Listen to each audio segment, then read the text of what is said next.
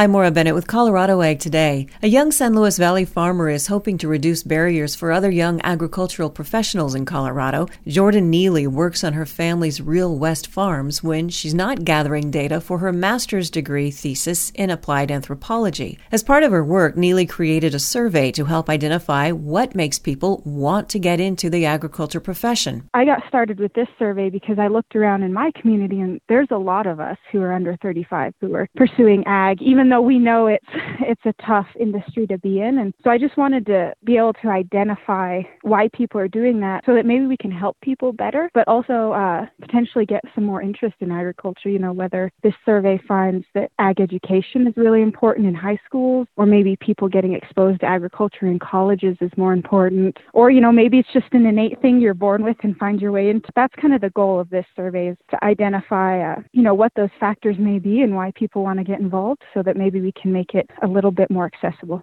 Neely is looking for Coloradans between 18 and 35 years old who are either currently involved, aspiring to be involved, or who have previously been involved in ag. The study is open to farmers, ranchers, those in ag education, agribusiness, ag law and policy, and any other facet of the industry. A link for the survey can be found at surveymonkey.com/r/farming young Colorado. I'm Maura Bennett with the Ag Information Network of the West.